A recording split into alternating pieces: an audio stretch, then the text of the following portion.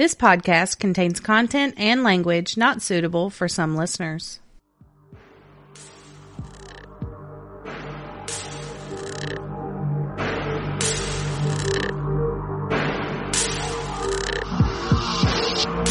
Welcome to Oddities and Curiosities, a podcast about murder, the paranormal, and other oddities sure to pique your curiosity. We are Amanda. And Brittany. Hey, y'all. Hi.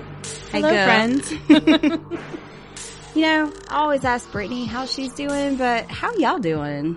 How you doing? Yeah, right? That's my Joey Tribbiani, my feeble attempt. I love it. It works. I'm here for it. So how are you, boo-boo? I sound like a human. You do. You sound so much better. It still ain't cute, It's still cute. but it's human. It's almost back to normal. Almost. Getting there. That's about it. That's all I got. How you doing? How you doing? I'm Gucci. I'm Gucci, baby. Y'all, when I first learned that word, I couldn't believe that was actually something that people said. That was the thing. I heard my friend Rachel. Hi, Rachel. Her daughter said that to her one day. Mm-hmm. And at the time, her daughter was probably only like 12. And she said something about the situation being Gucci. And I'm like, what is she talking about? Yeah. And then me and Rachel started saying it just to annoy her daughter. Yep. And then it was like almost overnight. It's Anytime I drank, I was telling people, I'm Gucci, baby. Gucci. I'm Gucci, man. If you ever hear me say I'm Gucci, baby, I'm drunk. True. It's Very true. Yeah, I started hearing that from my oldest daughter as well. I don't know, maybe 6 years ago or so. And I was like, what? We are what? It was that in like fi instead of fire. Okay. I didn't know that was a thing. Okay, it was. It's not anymore. I don't think. I don't know. But I was like, how hard is it to say fire instead of fi? Like, can we add the extra syllables? That sounds stupid. So, I learned some new vocabulary. I'm in my 30s. I'm not hip and with it. Oh, just give it time. Oh, my gosh. He's almost there. He does call me bruh sometimes. But that is because I have called him bruh. I was trying to say, we both say that. I started that. Mm-hmm. And I've created a monster. Mm-hmm. Yeah, I used to say it, but not as much as since I've met you. I think after our conversations and just hanging around you, like I've started saying it more too. So it's fun to say, bruh. Y'all just try it. Just try it instead of saying what the fuck, bruh. Anyway, there's a couple minutes down the drain for you guys. Yeah. We're on episode 40. We are. We're 40 now. The big 40. Holy shit.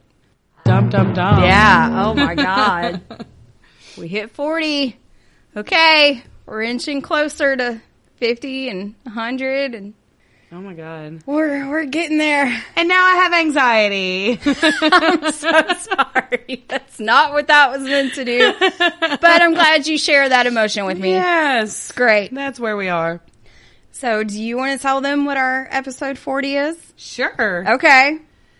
The Cecil Hotel. Yes, bitch. I'm so excited. Yeah. If you haven't heard this one, I don't know what to tell you. Just buckle up. Yeah. Since the Cecil Hotel is quite a doozy, Yes. we decided it deserved its whole own episode instead of being grouped in with like haunted hotels or something of the sort. So here we are. Yeah. We're tag teaming it. Swing, swing. Brittany's still gonna go first. Oh my God. I can't. And since it is episode 40, I was researching popular drinks in California hotels. Okay. Mimosas popped Okay. up everywhere. Yeah. And since we are celebrating the Big 4-0, Oh, okay. you get it? So I was like, I'm with you. bam, bingo, doing it. Here we is. Got some really cheap ass champagne or sparkling wine. I'm not really sure what Andre is. I don't care. But I was trying to go as cheap as I could. So I got that and splashed a little orange juice in there because no mimosa is good if it's more than a splash. Yeah. That's just wrong. It's orange juice. Yeah, it turns into orange, like it's bubbly carbonated orange Yeah. juice. So that's gross. And then I threw some raspberry puree in there. And it's Fancy it up a little bit. Yeah. And that might have some significance later. We'll see. Oh my. Yeah. Okay. Well, cool. Yeah. They're delicious. They are We're on our delicious. second one. Yeah, we are. Full disclosure. Okay, well, we have smaller glasses this week. We have actual champagne flutes. Thank you, Brittany, because I couldn't find mine. I have a wide variety of drinkware in my house. She still didn't bring me a shot glass, but it's okay. Oh God, I keep forgetting. It's kind Me of a too. problem. The amount of drinkware in my house is kind of a problem. I have 1, 2, 3 cabinets of drinkware, and then the shot glasses are in a whole separate cabinet because there's no room. She's well equipped, and I'm proud that I have her as a friend. Yeah. I'm prepared for some situations. It's Yeah. fine. It's okay. I like If you it. need coffee, sweet tea, or some sort of alcoholic beverage, I got you. Yeah, that is true. Yeah, because I had to text her. I was like, I can't find them Maybe it's anywhere. part of my Southern hospitality thing. You are a fantastic hostess. I will Thank say you. that. Jesus. Thank you. Yeah. On point. 10 out of 10 every time. 5 stars. Thanks. You're welcome. And thank you. Okay. Now what? Um, We've only done 40 of these. Like, I don't know where we're at now. go to Instagram and There Facebook. you go. There it is. So you can see all the stuffs that we're talking about. Put faces to names and places to places. Wow. Faces to faces and places to places. There you go. We are professionals. Professionals. Professionals. Yeah. I think we might be. Since we're 40 now, I'm going to say that we're professionals. We're doing the Cecil. I mean, come on. Does that give you professional status? I don't know. Maybe. Maybe. We'll see how it turns out. How about that? You want to judge it off of that? Let's see your reactions Yeah. and then we'll decide. Okay. Let's take a poll. Are we professionals yet? I don't. It's to be determined. Always. TBA. Yeah. To be announced. I'm okay with that too. All right. So, episode 40, Cecil Hotel. We've got our hump day treat in front of us. Mm-hmm. We know where to find pictures. Yes. Let's do this. Let's do it. All right. So, my part of the case is covering the history of the Cecil. Yeah. So, if you are a fan of macabre, terrifying stories and creepy places like we are, then you are probably already familiar with the Cecil Hotel, nestled within the busy streets of downtown Los Angeles. Yeah. So, go to the pictures, and there is one simply labeled Cecil Hotel. Okay. Look at that one. Don't look at the other ones. Okay, fine. This is the front of it when it was the Cecil Hotel. Does that say fuck? Does say fuck, and I didn't even notice that, but that is perfect. No, does it really? I'm quite happy with that discovery. Why does it say fuck? Well, at this point, it was abandoned. So, But it looks like it's very professionally done. Like, nah, that's spray paint. or is it tuck? Fuck? I don't know. I'm going with fuck. I like it. I'm just thinking surely not. So there we go, Cecil Hotel. Okay. Welcome. Welcome. Considered one of the most haunted hotels in the world, the Cecil Hotel has been the location of so many horrible, dark, and bizarre deaths since its opening. Mm-hmm. Many believe that can't be a coincidence. The hotel must be a place of evil. At least 16 people are considered to have died in the hotel. Oh, wow. Among them, murder victims, suicides, and mysterious deaths. Unexplained paranormal events have taken place at the hotel, and it's even served as the temporary home of some of America's most notorious serial killers. I know one. Amanda is dancing. I know one. Oh my goodness. Okay. The Cecil Hotel was built in 1924 by hotelier. That's such a fancy word. Yeah. William Banks Hanner. It was supposed to be a destination hotel for international businessmen and social elites. Hanner spent $1 million on the 700-room hotel, complete with marble lobby, stained glass windows, palm trees, and an opulent staircase. Yes. So go to the pictures, and I have 2 pictures of the inside of the hotel. Look at the one that just says lobby. And that's like when you're walking in. That's the front desk and it in is the front right there. So extravagant. Bougie so AF. grand. Bougie okay, bougie. AF. Yeah, it is bougie AF. And Oh then my gosh. If you look at the one that says lobby 2, it's a different view. So you can see the front desk, but you can also see the staircase. Staircase, yes. This is what it looked like. And you can see all the stained glass and everything. Yeah. It is. It's gorgeous. It is absolutely fabulous. Yes. Mm-hmm. And in its prime, that's what it looked like. In its prime. Yeah. Hanner would come to regret his investment. Just 2 years after the Cecil Hotel opened, the world was thrown into the Great Depression, and Los Angeles was not immune to the economic collapse. Yikes. Soon enough, the surrounding area of the Cecil Hotel would be dubbed Skid Row and become home to thousands of homeless people. Yeah. The once beautiful hotel soon gained a reputation as a meeting place for junkies, runaways, and criminals. If you go to the picture that says Cecil Hotel 2, it's another view, a less charming view of the hotel. Yeah. You, after seeing the lobby and the front entrance and everything, you wouldn't think that this is what the rest of it looks like. Yeah. That's the same place. It is odd. Mm-hmm. Worse yet, the Cecil Hotel ultimately earned a reputation for violence and death. Boom, boom, boom. Big time. In the 1930s alone, the Cecil Hotel was home to at least 6 reported suicides. A few residents ingested poison while others shot themselves, slit their own throats, or jumped out their bedroom windows. The first recorded suicide at the Cecil happened at a time when the Great Depression was truly ramping up. On November 19th, 1931, a Manhattan Beach resident, W.K. Norton, was found by hotel staff in his room deceased. I actually found a picture of this dude. No. So go to the notes. It's at the bottom. It says W.K. Norton. Oh my gosh. And there's a picture of him. Okay. Sup, ears? Yeah. Sorry. I mean, he could fly away with them. I'm not trying to hate on But anybody with ears, but he's not a bad looking fellow. No, he's not. Not at all. He kind of cute. Get it. I like it. He had only been dead for a few hours by the time he was found. Oh, wow. In the investigation, police found capsules that were believed to be filled with poison in Norton's vest pocket. Oh my gosh, were they Tylenol? Ooh, good question. While Norton's is the first recorded suicide, it may not have been the first glimpse at what was to come at the Cecil. A woman named Dorothy Robertson was taken to the hospital after wandering the hotel for 3 days, having consumed barbiturates in an attempt to complete suicide due to the death of her husband. So that happened before Norton completed suicide. Oh, wow. So before that happened, they found this woman. So she was like the first dose of it, and he was the first recorded suicide. She walked around for 3 days? Yeah, before somebody was like, okay. Honey? What you doing? What you doing? That's cute.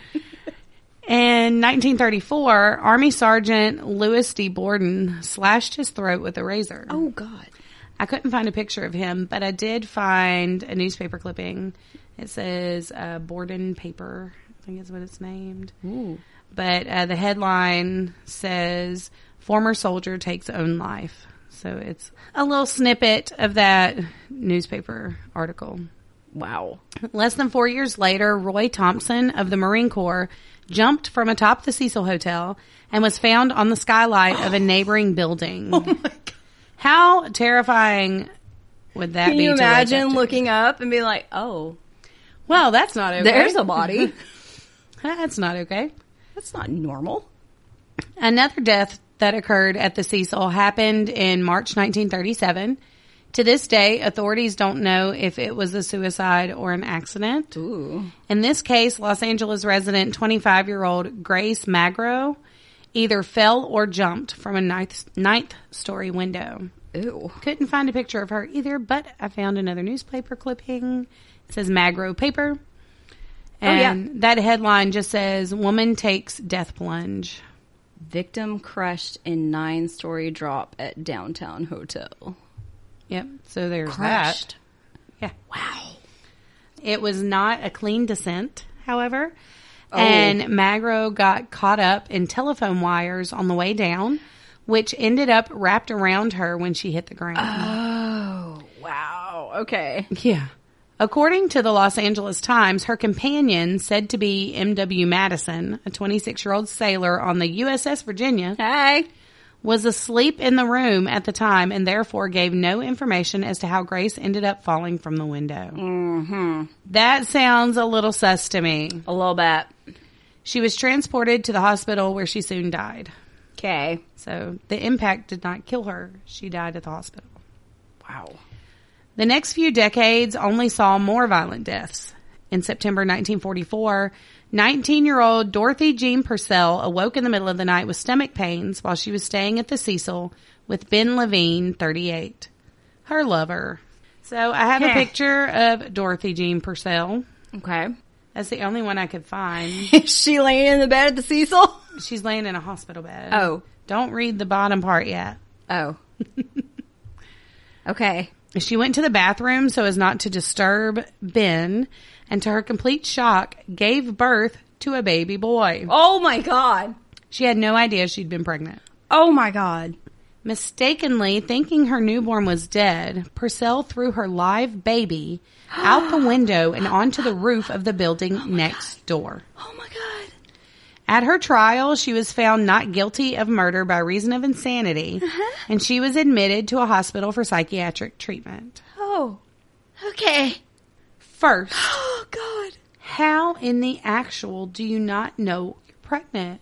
I don't understand. I don't understand it either, but I actually do know one person that has happened to. How do you not know? I don't know because I was big as fuck. Even if, okay, I know that it's somewhat of an anomaly, but some women don't really gain weight. Right. I know that that's a thing. Mm-hmm. But don't you feel it moving? That's what I don't understand. When it's kicking you, what do you think that is? You think you just got gas? It kind of feels like that. I have seen videos of, I have never been pregnant, but I've seen videos of pregnant women filming their stomach, and you can see yeah, you a can foot. see like a foot. Yes. You can see a You foot. can see you can your see a butt. stomach rolling around. Mm-hmm. The fuck you think that is? I don't understand. I really don't know. There's got to be something with the placement of their uterus, maybe, or I haven't researched into that, but That's weird to me. Oh my God. Maybe we should do a case about that. I think they just don't want to tell nobody. I don't know. Because how do you not know? Your body does some weird shit when you're pregnant. How do you not know? I don't know. And the girl that I know, like, she's tiny. And she just thought she had some kind of stomach issue. And it turns out she was like 6 months pregnant. That's insane. Mm-hmm. Insane. At least she wasn't, giving birth on the bathroom floor. Yeah. I mean, she was having contractions and stuff. So maybe they're just, I don't know. I've heard of women going full term. So I was going to say maybe they're just all premature, but no. That's cray. Cray. Cray.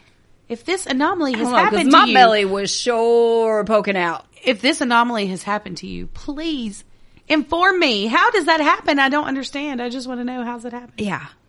If it happened to you, tell me. You can DM me. Yeah, we won't judge. We just want to know. I need to know. Yeah. I don't get it. Okay. So yeah, but this bitch was crazy and threw her baby out the window, and so she went to a psychiatric hospital. And then Miss Helen Gurney, age 50, died by suicide in 1954, followed by 50-year-old actress Julia Moore. Both of them leapt to their deaths. Damn. I tried to find pictures, especially of Julia Moore, because it said she was an actress. And I shit you not, the first 8 pages, and I didn't go any further than that, was pictures of Julianne Moore. Oh. So. Yeah. I can see that. We'll never know. We'll never know what Julia Moore looks like. In 1962, 65-year-old George Gianni was walking by the Cecil with his hands in his pockets when he was struck to death by a falling woman. Yeah. That one I've heard about. Pause for a moment. He's probably whistling, just, walking. Like, oh my God, beware of falling bodies. yes, they should have a sign out there. There's been enough so far. This has become such an issue. It is definitely an issue. That should be a warning sign on the outside of this building. They should have a street sign. Beware of falling bodies. Body crossing. Oh my God. But like when you're driving through the mountains and stuff, you'll see stuff that says beware of falling rock because every now and then one of them comes loose. Right. Well, every now and then one of them bitches comes loose and bodies are falling. One of them bitches comes loose. Okay. I love your rationalization there.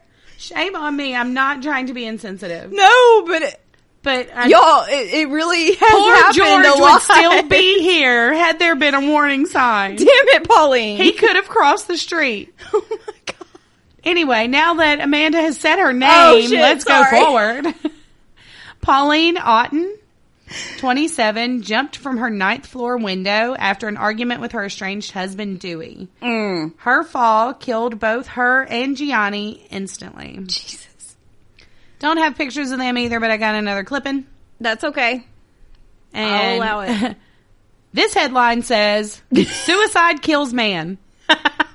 That is not descriptive. No. It should have said, like, man pummeled by falling body.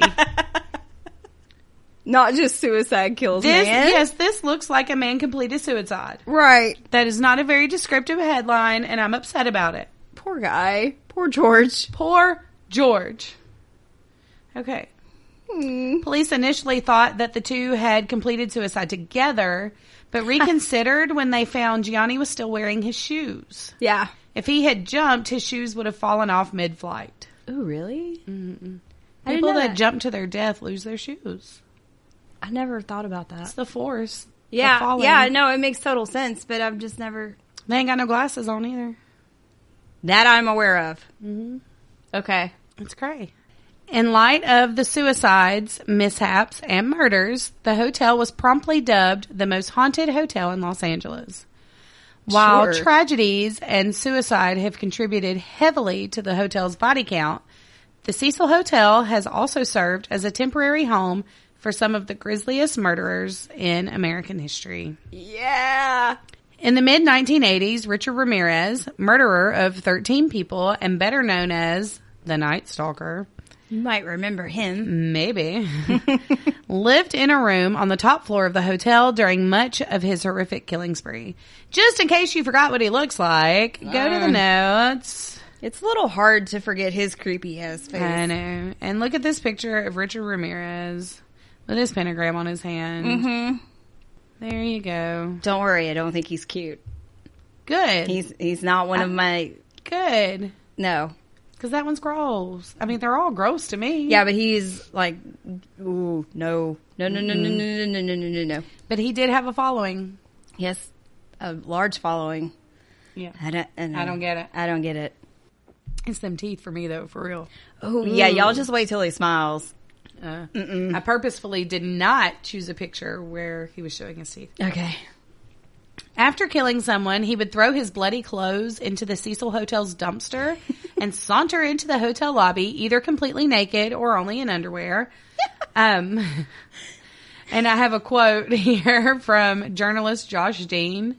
Quote, "None of which would have raised an eyebrow since the Cecil in the 1980s was total unmitigated chaos," end quote. At the time, Ramirez was able to stay there for a mere $14 per night. Wow. And with corpses of junkies reportedly often found in the alleys near the hotel and sometimes even in the hallways, Ramirez's blood-soaked lifestyle was surely looked over. That is fucking insane. Yeah, like who's going to notice some bloody clothes in the dumpster when there's, a naked dead man junkie hanging out of the other side of the dumpster? Like, I'm sorry, but if somebody walked in just their underwear or naked, I'd be like, but this is a place where people were staying for $14 a night. Right. And they just to do their drugs. Turn their cheek. went about their business and fondle their, their Johns. They didn't care about naked men walking through the line. That's true. That's true. That was the least of their issues. They didn't get paid enough for that. In 1991, Austrian serial killer Jack Unterweger, Underwearer. I'm sorry. who strangled sex workers with their own bras, also called the hotel home. I have a picture of him. It's messed up. With your own brassiere. Another reason why hate to wear the most. Another reason why we shouldn't wear bras. Oh, I agree. We don't want to get strangled. That and pantyhose. If the girls would stay at attention, I wouldn't wear one. Oh, yeah, they ain't staying at attention anymore. Gravity is not kind. No, it's not. Fuck gravity. Okay? Okay. In the meantime, let's go look at this picture of Jack Underwear. Oh! There it is. Okay. He kind of looks like the typical soccer dad. I don't... Kind of. It's a little creepy. A little bit. So his American killing spree reportedly began after he traveled to Los Angeles to write about sex work and crime for an Austrian magazine. Good cover-up, bruh. Right? Rumor has it that he chose the hotel because of its connection to Ramirez. Because the area around the Cecil Hotel was popular with sex workers, Unterweger stalked the area time and again in search of victims. Gross. One sex worker he is believed to have killed vanished right down the street from the hotel, while Underwear even claimed to have dated the hotel's receptionist. What? Yeah. He was later apprehended in Miami after fleeing law enforcement in both Europe and the United States. He got pretty far. Yeah. He was trucking. Yeah, he was. In 1994, he completed suicide in an Austrian prison after being found guilty of 9 murders, including the 3 in Los Angeles. What a chicken shit. Another one for the douche box, really. Yep. And while some episodes of violence in and around the Cecil Hotel are attributable...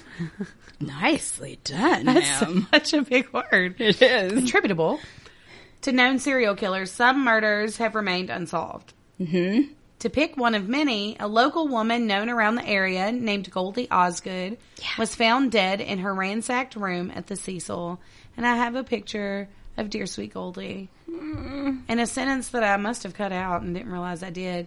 She was a retiree on a fixed income. That's why she was living at the Cecil. Aww. Yeah. She's a sweet little grandma that makes cookies. Yeah. Sweet mama. She had been raped before suffering a fatal stabbing and beating. Oh. Osgood was known throughout the neighborhood for feeding the pigeons at Pershing Square nearby, which is how she earned her nickname Pigeon Goldie. Oh my gosh, like the pigeon lady in Home Alone. Yeah. Two. Lost in New York. Okay. Though one suspect was found walking with blood-stained clothing nearby, he was later cleared, and her killer was never convicted. What? I don't know. Literally caught red-handed. Apparently, people wander around Los Angeles in blood-soaked clothes or underwear. Los Angeles, what the hell are y'all doing? What are y'all doing? What is going on over there? I don't know. There's no way to know. Mm. Another grimly noteworthy guest of the hotel was Elizabeth Short, who came to be known as the Black Dahlia after her 1947 murder in Los Angeles. Yeah. So just in case you forgot what she looked like, Brittany did a case on her. Just FYI. Go back and listen to that. She's so beautiful. I know. That's why I was like, let me just refresh everyone's memory. Here's a gorgeous picture of Elizabeth Short. Oh, poor baby. Okay. She reportedly stayed at the hotel just before her mutilation, which remains unsolved. What connection her death may have had to the Cecil is not known, but what is known is that she was found on a street not far away on the morning of January 15th with her mouth carved ear to ear and her body cut in two. Mm-hmm. The stories of violence are not simply a thing of the past. One of the most mysterious deaths ever to take place at the Cecil Hotel happened as recently as 2013. Yeah. The hotel has changed ownership and even name throughout the years. In 2007, new owners bought it for $26 million and renamed it Stay on Main. So $26 million? Mm-hmm. I do have a picture of what it looked like as the Stay on Main. So if you want to go look at that. Yeah, they tried to modernize it. Mm-hmm. Okay. Stay on Main. Yeah. Still looks like the Cecil to me. Mm-hmm. Oh, we can't see the word fuck anymore. The tree's in the way. It's gone. They stayed in business for years, but got rid of the partially newly refurbished. That's lots of leaves. Partially newly. For years, got rid of the partially newly refurbished hotel in 2014 when the building was sold to hotelier Richard Bourne for $30 million. All right. The infamous hotel has been closed since 2017 when renovation works worth $100 million began on the building. Ooh. So in 2017, they closed it down, spent $100 million to start renovating. Yeah. In the same year, the Cecil Hotel was awarded Historic Cultural Monument status by the Los Angeles City Council. The historic building has now reopened as an affordable housing complex in a new partnership between owner Richard Bourne and the Skid Row Housing Trust. Yeah. The hotel's now 600 rooms have been turned into occupancy units served by shared kitchen areas, a laundry facility, and a recreational area, which is located on the roof. I'm not going up there. Nope. The project is aiming to address surging homelessness in Los Angeles' Skid Row. Okay, I like that. But only time will tell whether this positive rebranding will be able to alter the grisly reputation of the infamous hotel. It's a grand opening of the world-famous Cecil Hotel here on Main Street. I don't want to stay there. I want to go there. I want to go there, but I don't. This is not one of the places I want to stay in overnight. Okay. I want to go there. Yes, but absolutely. I wouldn't spend the night. It's good to know the Cecil Hotel is finally home to something other than the ghosts that many curious observers have witnessed peeking out its windows. I bet there are thousands of ghosts. Yeah. Try to find a story about one. Seriously? Seriously. No. You're about to get all I found. Okay. Many believe that the hotel is a hotbed for paranormal activity given the numbers of suicides, murders, and accidental deaths that have occurred there over the years. Okay, yeah. Some guests who have stayed overnight at the hotel have claimed to encounter apparitions and shadow figures. Some of these have even been photographed. Perhaps most disturbing are those which have been snapped departing the building via the upper floor windows. So I tried to find pictures. I couldn't. What? I know. And there were like a couple that I found, but it was not a real, like... You could tell. Yeah. Okay. So I'm not going to share that shit. That's a little disappointing. I know. I was upset because I was hoping... I was excited to have some paranormal thrown in the mix because it's been a while since we've done that. Mm-hmm. Mm-hmm. And I didn't have much to contribute. And it made me sad. Baby Boo, you're contributing a lot. Not of the ghosties. I know. But here's a little bit more. I got a little bit more. At least she found something. In an episode of Ghost Adventures, they took a closer look at the Cecil's disturbing past. Let's look at a picture of the Ghost Adventures crew at the Cecil. Yes, let's. This was apparently during COVID because we're all donning masks in our signature black clothing. Uh-huh. Staring pensively off into the distance. It's a great photo. Oh my gosh. I can't with them. Okay. Sorry. During the episode, a group of paranormal investigators explore the Cecil, including the room where Ramirez reportedly stayed. Ooh. As they delve further into the Cecil's tragic history, the crew came to believe that the Cecil is filled with paranormal activity, leading to unusual audio and video recordings. Okay. All I found was like a couple YouTube things that we can share on Facebook. Okay. They also investigate whether or not Ramirez, who was reportedly a Satanist, may have caused a demonic infestation at the hotel. It sounds like it was present before him. I'm just going to say. Yeah, this has been happening a while, friends. The investigators conclude that the dark energy of the Cecil's past has continued to spread throughout the hotel, which I don't doubt. Yeah, not at all. There's been a lot of tragedy there. That's bound to leave some sort of spiritual mark. Uh-huh. So, I'm going to say any more than 5. Yeah. Yeah, that's a definite. And there's way more than 5. Oh, yeah. And this paragraph I'm extremely excited about because this is like one of my favorite seasons. Sorry, I just read it. The 5th season of the hit series American Horror Story, which had the subtitle Hotel, premiered in 2015 and starred Queen Lady Gaga, Sarah Paulson, another queen, Kathy Bates, again, Evan Peters, and Angela Bassett, hello. So I have a picture of like the poster for that. Yeah. Now y'all have to go back and rewatch that episode. Yeah, because it's fucking phenomenal. If you didn't know it was the Cecil. Yeah. Now you do. Yeah, they based it on the Cecil. Oh, yes. It took place at the fictional Hotel Cortez, but it was obviously based on the Cecil Hotel. Mm-hmm. Like, their set looks like the fucking Cecil Hotel. It does. Yeah. While the show focuses on 2 bloodthirsty vampires and the demonic ghosts who call the Cortez home, suicides, drug overdoses, and murders are also incorporated into the plot. Yeah. A clear reference to the real-life tragedies at the Cecil Hotel. Mm-hmm. The season dives into the hotel's mysterious past and the guests that have, for various reasons, never checked out. While there are some people that are still actually alive inside, the majority of the characters had already met their end. This is put on full display in the episode Devil's Night, when a dinner is hosted for a variety of American serial killers. Yeah. Some that appear at the dinner are John Wayne Gacy, Eileen Wuornos, Jeffrey Dahmer, the Zodiac Killer, and the Cecil's own former resident, Richard Ramirez. Yes. So, my last little tidbit is I found a little listicle. That's cute. Of the most haunted areas, the reportedly most haunted areas of the Cecil Hotel. So here they are. Okay. The 14th floor, which was where Richard Ramirez stayed. The 9th floor, where Pauline Otto jumped from her hotel window. And the 7th floor, where Goldie Osgood's unsolved murder took place. Fuck yeah. So 3 floors at least that we have to explore. And the phenomenal lobby. Yeah, definitely going to the 14th. Yeah. Oh, and the 9th. Okay, all of them. All of them. We're just going to go to all the floors. All of them. Love it. But that's my case. Well done, ma'am. Thank you very much. All right, so my half of it. So excited. Me too. Is the most recent. You ready? Yeah.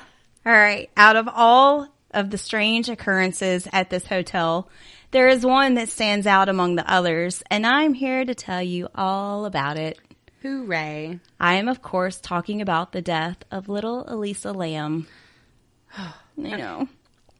It's one of the most obsessively followed true crime cases of the century. This gruesome discovery is the latest chapter in a dark history for the Cecil Hotel. To this day, nobody knows exactly what happened. I know, it's another unsolved, I'm sorry, but it's definitely worth looking into, so stick with it. We know that the 21-year-old Canadian college student was last seen in the Cecil Hotel in Los Angeles on January 31st, 2013.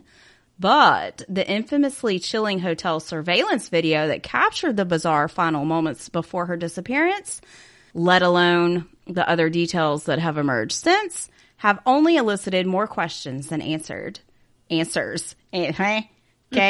Whatever. Okay. Y'all get it. Ever since her body was discovered, the tragic demise has remained shrouded in mystery. Wow. Let's go look at a picture of Elisa. Okay. Actually, I have 2. She's so precious. I know. She smiles so big. I know. She's so cute, though. And she's super cute in glasses. Mm-hmm. Mm-hmm. She looks cute either way. I have recently embraced, I don't wear glasses, but I started wearing these blue light glasses at work. Y'all, I feel so stinking cute in those glasses. She looks so stinking cute. We need to take a photo of you in those. Since I stare at a computer screen all day, I was getting headaches and stuff all the time. And so I bought these blue light glasses at Target. My 4-year-old helped me pick them out. And I put them on and I'm like, I feel smart and cute in these. Y'all, she showed up with them at work and I was like, girl, you look really cute in those. Got some sexy librarian vibes. What else? Faux show. For show. Pulling it off really well. I don't look that great in glasses. So Elisa, the daughter of immigrants from Hong Kong, was a student at the University of British Columbia. In mid-2010, she began a blog named Etherfields, I don't know, on Blogspot. Don't know what that is either. She posted pictures of models in fashionable clothing and accounts of her life, particularly her struggle with mental illness. In a January 2012 blog post, she lamented that a relapse at the start of the current school term had forced her to drop several classes, leaving her feeling so utterly directionless and lost. I feel you, Queen. Our day. A little over 2 years after that, after she started blogging, she announced that she would be abandoning her blog for another that she started on Tumblr. Okay. Called Nouvelle Nouveau. Fancy. I was like, okay, what does that mean? So I had to Google it. Literally, nouvelle means new, feminine, and nouveau means new in masculine. Nouvelles are news. Une nouvelle is a specific piece of news. Its content mostly consisted of fashion photos, quotes, and a few posts in her own words. There's a quote she used in her bio by Chuck Palahniuk. He wrote The Fight Club, just FYI. Love Fight Club. Right? I was like, who? Oh, I should have known that. Brad Pitt and Fight Club. Jesus. Just saying. I mean, if you don't like that movie, just go watch it for him. Just have it on in the background. Yeah. The quote says, "You're always haunted by the idea that you're wasting your life." Sad. It's still up. The Tumblr account is still up. Okay. If you want to go look at it. All right. She had been diagnosed with bipolar and depression. She had been prescribed several medications for her mental health issues. 6 different prescriptions. That seems a bit excessive. They had the names of all of them, and I'm like, I can't pronounce all that. Wellbutrin. See, I can't even say that. Wellbutrin was one of them. There was a couple others. I was like, I can't do that. That seems excessive. 6. Yeah, that's a lot. You would think that they would counteract each other, so I don't think that's a good idea. We're not doctors. We're not doctors, but it is what it is. According to her family, who reportedly kept her mental illness private. Oh, that's so harmful. They said that she had no history of suicidal thoughts or attempts, although one report claimed that she had previously gone missing for a brief period. Can I interject something real quick? Yep. How would you know if she had suicidal thoughts? Thank you.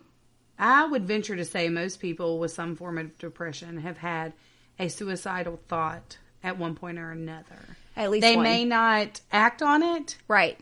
but they have them. Sure.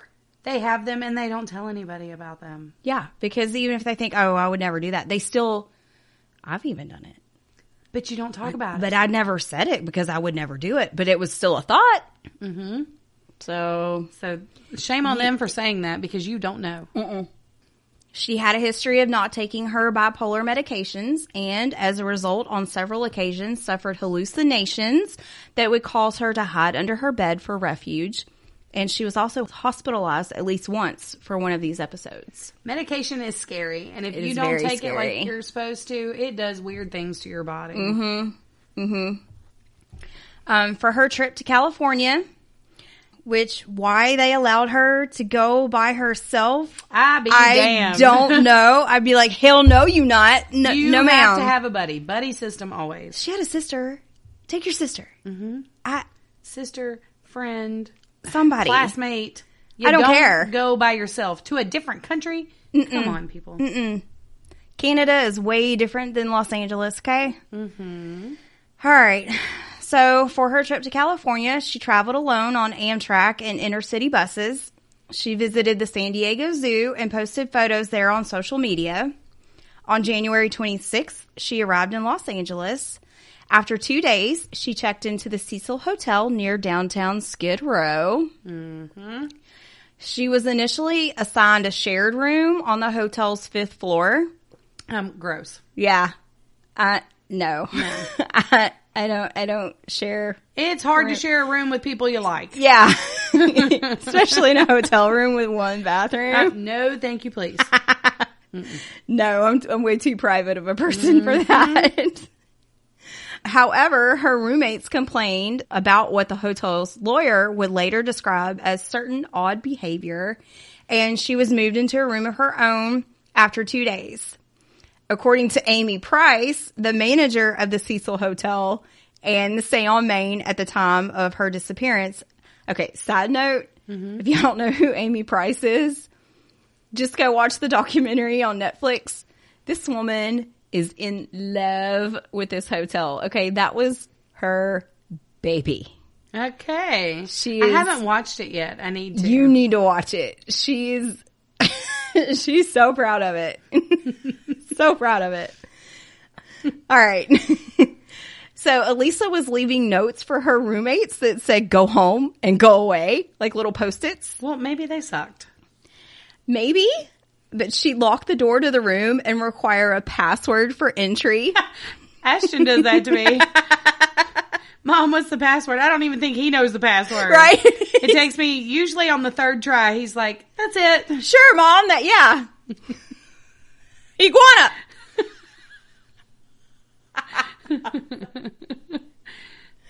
Why not? But a few days before her disappearance, she attended a live taping of Conan. Okay. Yeah. Because that's what I would do if I went to Los Angeles. No, not at all. But she was escorted off the premises by security due to disruptive behavior. So yeah, see, there's, something going on. There's a pattern. She contacted her parents in British Columbia daily while traveling until the day that she disappeared, January 31st, 2013. The day she was scheduled to check out and leave for Santa Cruz. Sure. Mm-hmm. Santa Cruz is really pretty, so. I wouldn't know. I've never been to California. It's beautiful. The weather's always perfect. I've been there one time. I never had a bad hair day. It was always perfect. See, that happens for me in Colorado, too. It's kind of the same. They have no humidity. It was great. I was on the beach in November. Nice. Yeah. Her parents did not hear from her that day, which was totally out of the norm. Mm-hmm. So they called the Los Angeles Police Department, LAPD. Her family flew to Los Angeles to help with the search. Okay. Like, not in Breckenridge, honey. They are on it. Hotel staff who saw her that day said that she was alone. The night of her disappearance, hotel staff reported that they saw her in an area of the hotel where guests weren't normally allowed and asked her to leave, and she headed off towards the elevators. Outside the hotel, Katie Orphan, manager of The Last Bookstore, recalled seeing her that day. She was outgoing, very lively, very friendly, while getting gifts to take home to her family. She was talking about what books she was getting and whether or not what she was getting would be too heavy to carry around as she traveled. It seemed like she had plans to return home, plans to give things to her family members and reconnect with them. So it's not like she was just disappearing on her own. Mm-hmm. At least 18 detectives were working hard to find her from the very beginning. Police searched through the hotel to the extent at which they legally could. Mm-hmm. They searched her room and had dogs go through the building, including the rooftop, but the dogs were unsuccessful in detecting her scent. But we didn't search every room, Sergeant Rudy Lopez said later. We could only do that if we had probable cause. Only if they had reason to believe a crime had been committed. Mm-hmm. On February 6th, a week later after she had been last seen, the LAPD decided more help was needed. Flyers with her image were posted in the neighborhood and online. It brought the case to the public's attention through the media. Speaking of media, police soon released surveillance footage taken from the cameras at the Cecil Hotel on their website. This is where things took a turn into the truly bizarre. The hotel video showed Elisa in one of its elevators on the date of her disappearance acting rather strangely. In the pixelated footage, she can be seen stepping into the elevator and pushing all the floor buttons. She steps in and out of the elevator, poking her head out sideways towards the hotel hallways in between. And then she peers out of the elevator a few times before stepping out of the elevator entirely and completely disappearing. Like she's sticking her hands out and waving them around. I'll post the video. I've seen the video. You've seen the video? Okay, Yeah. good. It's really weird. Super weird. The last minutes of the video show her standing by the left side of the door, moving her hands in random gestures. Nobody else was captured on the video except her. I do have stills of the video if you want to go take a look just real quick. Okay. You can't really tell from these photos that she's doing anything weird, but you can see her pushing the buttons and she's, like standing in the corner like, oh shit, oh shit, oh shit. She's hiding. Yeah. And then she steps out and steps back in. It's like, girl, what the heck are you doing? Yeah. And there's all kind of conspiracies about that one too. Public reaction to the inexplicable video crossed all the way to Canada and China, where her family is originally from. The 4-minute video of her strange behavior in the elevator episode has amassed tens of millions of views.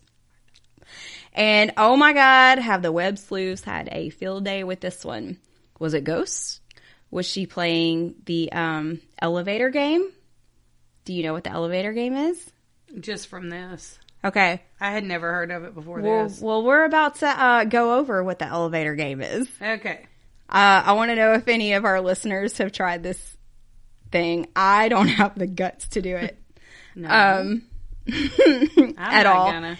Supposedly, if you go into this, like, it'll open up doors to the underworld or Why would you a want to do different that? realm. I don't know. I don't know. Yeah, I'm going to post a photo because there's a lot of steps involved and it's a lot of going up and down and all that. But like you enter in the elevator on your own and you go to the 4th floor and then you go to the 6th floor or the 2nd floor. I don't know. It's a whole ordeal. But at the end, you're supposed to see this young woman, but don't look at her, don't speak to her. Then how do you know she's there if you can't look at her? Don't make eye contact is what I'm assuming. I don't know. It's like just kind of glance at her feet. I don't know. What kind of shoes you got on? Yeah, that was kind of my question the first time I heard it too. So anyways, we'll post the rules for that. On February 19th, 2 weeks after the video was published by authorities, maintenance worker Santiago Lopez found Elisa's body floating in one of the hotel water tanks. Gross. Lopez made the discovery after responding to complaints from hotel patrons about low water pressure and a weird taste coming from the tap water. Blech. Put 2 and 2 together, you get a whole building full of people that had been drinking and bathing in her decomposition. Shit's nasty. Oh, that's nasty. Oh. Yeah. Oh, good. Lopez said that he took the elevator to the 15th floor of the hotel before walking up the staircase to the roof. Then he had to first turn off the rooftop alarm and climb up to the platform where the hotel's 4 water tanks were located. Finally, he had to climb up another ladder to get to the top of the main tank. Only after all that did he notice something unusual. I noticed the hatch to the main water tank was open and looked inside and saw an Asian woman lying face up in the water approximately 12 inches from the top of the tank.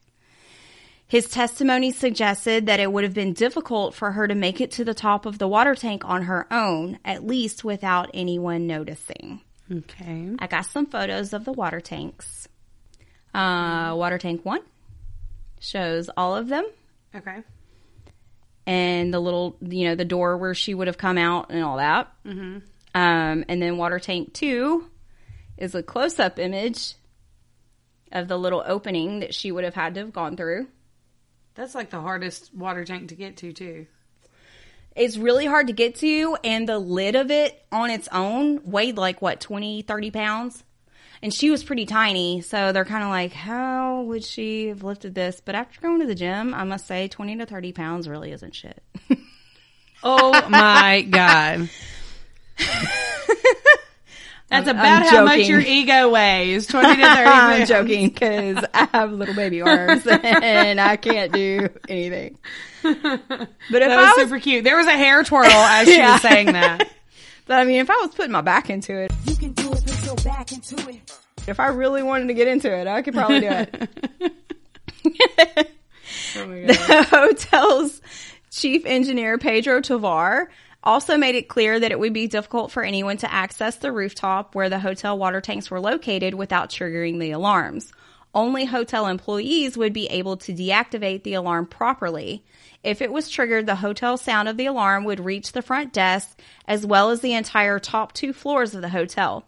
But some of the hotel staff later reported that the alarm was not always active because it would go up there on smoke breaks and such. Okay. Okay. They were smoking reefer on the roof. Yeah.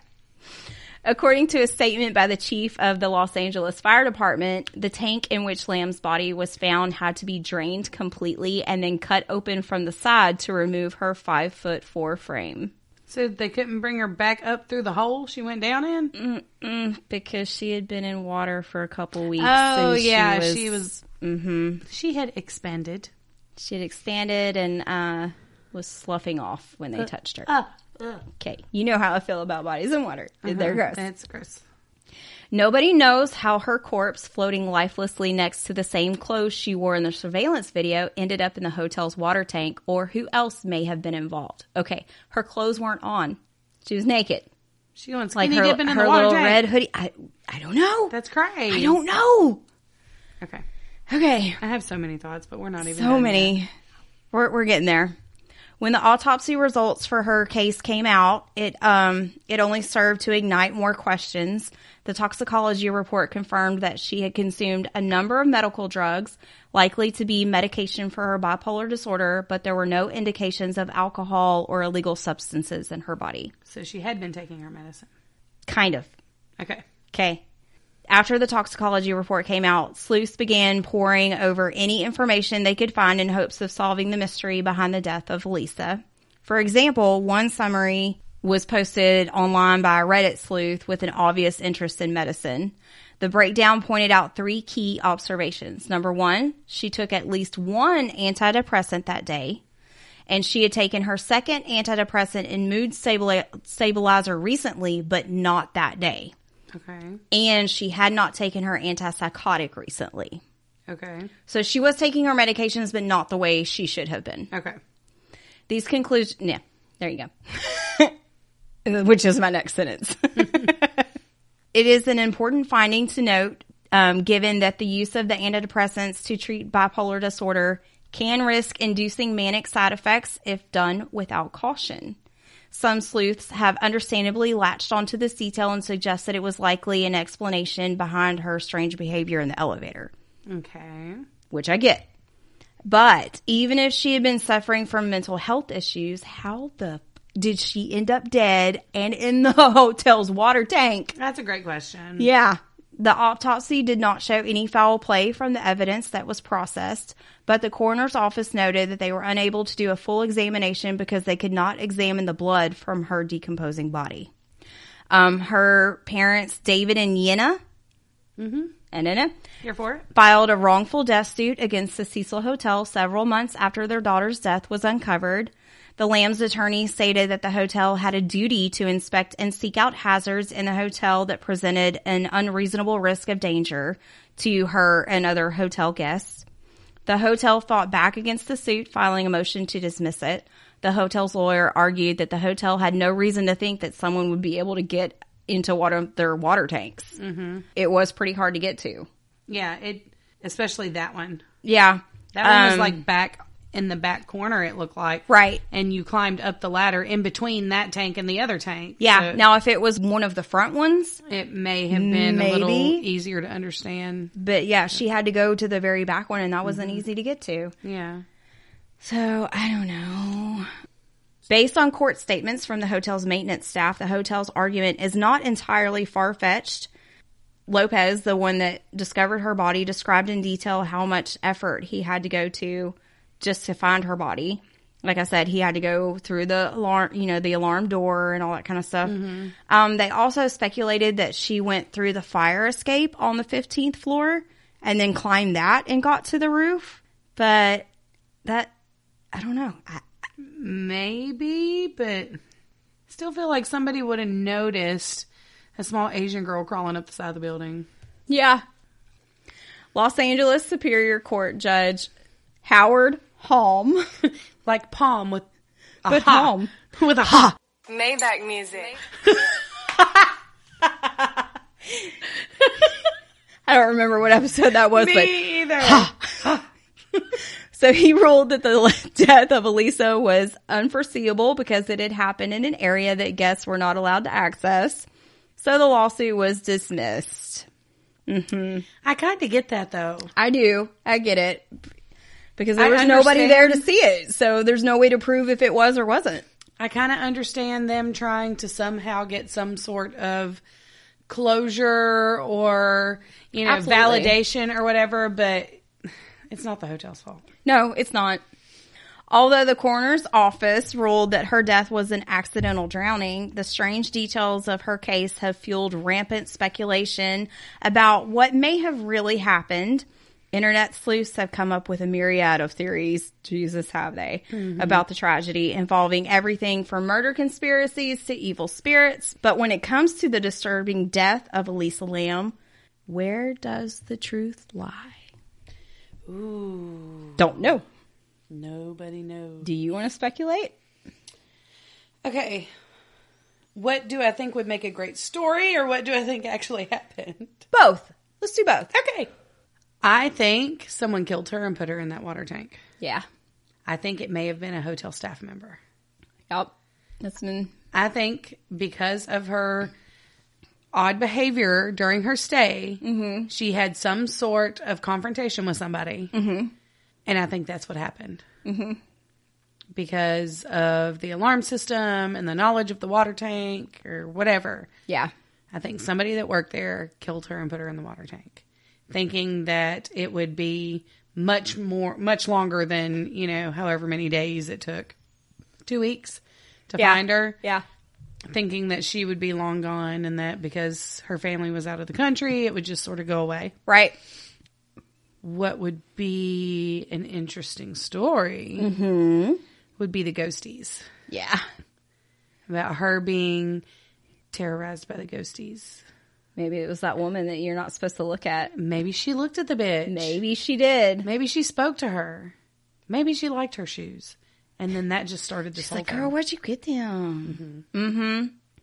Even if it wasn't like the elevator game thing with all the ghosts and Right. evil happenings within the hotel. Yeah. I mean, you never know. That could be true. Probably not, but it could be. I have two theories. Okay, do you have a good one and a ridiculous one like me? Yeah. Okay. But it's not really one that can make a better story, but they're kind of the same thing. Okay. Number one, I believe it could be her mental state because they did say that she suffered from hallucinations the last time that she did that. Yeah. She may have imagined somebody that wasn't there. That's what I think the elevator video Yeah. actually is. But her death, I think it was somebody that worked there. Maybe she thought she was following someone into the water tank to go swimming and couldn't get back out. Maybe. Because the water level, when she went into it, it could have been higher, but the water level fluctuates. So it may have gone down and she couldn't get back out. Okay. She may have taken off her clothes to lessen the weight of herself. I don't know. Maybe she was trying to climb out with them. That part I don't know. Yeah. I don't necessarily think it was ghosts, but that may have been her hallucination. You never know. That could have been real. And I also think that somebody could have taken advantage of her being on her with her mental state not being correct and are all there and put her in there because they said there was no foul play, but she had been in there long enough where they wouldn't have been necessarily able to tell. Yeah. So, and I think I know who it was, but I'm not going to say that because that would be bad. So yeah, we'll just stick with hotel staff member that got fed up with her shit. Yeah. I like it. I mean, that sounds fucked up to say, but Yeah. like this is a fascinating story to me. It really is. And I can't be the only person that has thought that. Yeah. Okay. So ta-da! Ta-da! There's the Cecil. Wonderful job. I think you did a great job too. Thank you. Thank you. Pat ourselves on the back. We both legit did that. Yeah, we did. We just did that. We got pats. Why wouldn't you? Somebody's got to do it. You're right. We'll pat ourselves.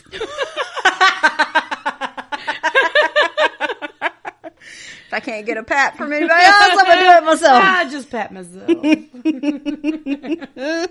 Okay. All right. Yeah. Well. Oh, I've got a story. Oh, Who Framed Roger Rabbit?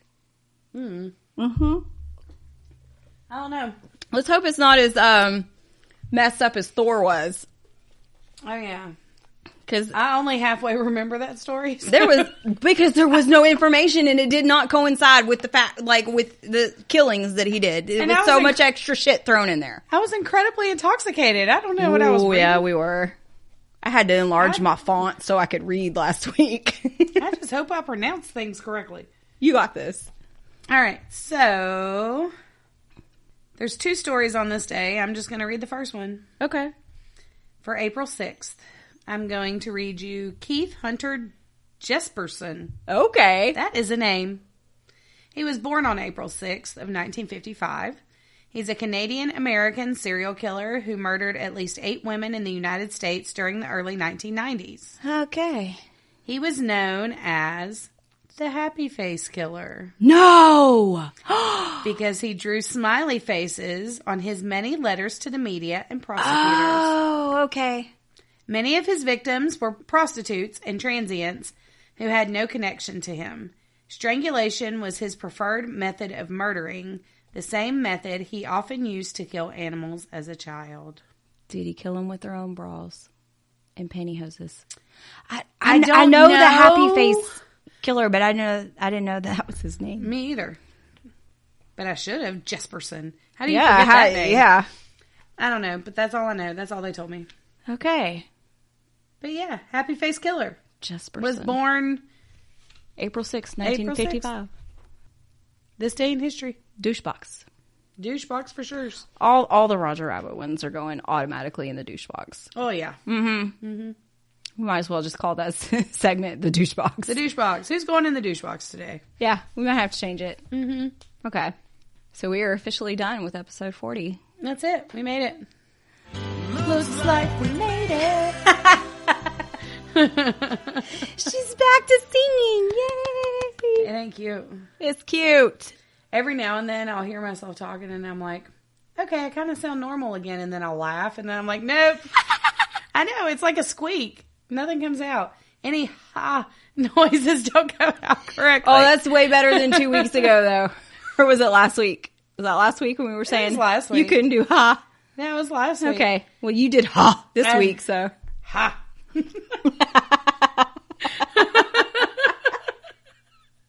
That's so bad. I don't understand because I'm not sick at all anymore. Thank God. I feel great. I just can't talk. Dude, that took us like almost a month to get over. It was ridiculous. That was a bad cold. All right, guys. Happy humping. Happy humping. Go look at all the socials. Do that. We got some big stuff coming. Like it's really, really about to come out. We're really coming this time. Yeah, that's what she said. We ain't faking it. We ain't faking it this time. I can't. I just got embarrassed. You just got embarrassed? Yeah, they can't even see us.